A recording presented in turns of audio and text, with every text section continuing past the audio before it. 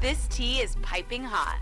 Get the latest celebrity news first all day long with hot headlines from okmagazine.com. Model Emily Ratajkowski is making one thing clear. She's as happy as ever since filing for divorce from Sebastian Bear-McClard in September 2022. The brunette bombshell discussed her views on breakups in the Monday, January 30th episode of her podcast, noting she doesn't think divorce is a sad thing. "I love a divorce story," the mom of one, 31, insisted. "Every time I hear a divorce story or when I see the news, I have to remind myself, oh, that's sad. I literally say to people, good for you.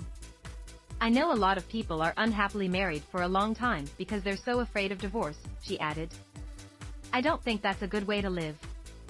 Ratajkowski even admitted she's holding on to the ring Bear-McClard proposed with, which featured 2 different diamonds. Since the two split in the summer of 2022 amid rumors the art producer was unfaithful, the swimwear designer has been having a ball dating around. Later that year, she was seen on dates with both DJ Orazio Rispo and Pete Davidson, though the latter fling has fizzled out. She was then spotted out with comedian Eric Andre and Seagram's heir Eli Bronfman, though she appears to be more into the former, as she and the funny man, 39, took a trip to the Cayman Islands earlier this month. Despite their seemingly casual romance, they didn't hesitate to pack on the PDA, as OK reported. Emily and Eric were looking pretty cozy on the beach, lounging by the waterfront. They were kissing and flirting, an onlooker shared. "He was cracking jokes and making everybody laugh.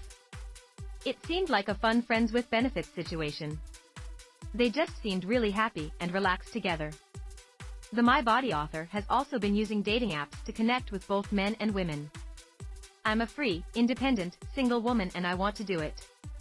It's only been a few days, but I have so much to say," she spilled on another podcast episode of her online experience. "I feel like this app is a little bit white.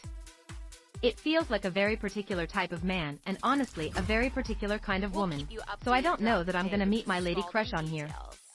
I have gotten a few direct requests from women, which is exciting.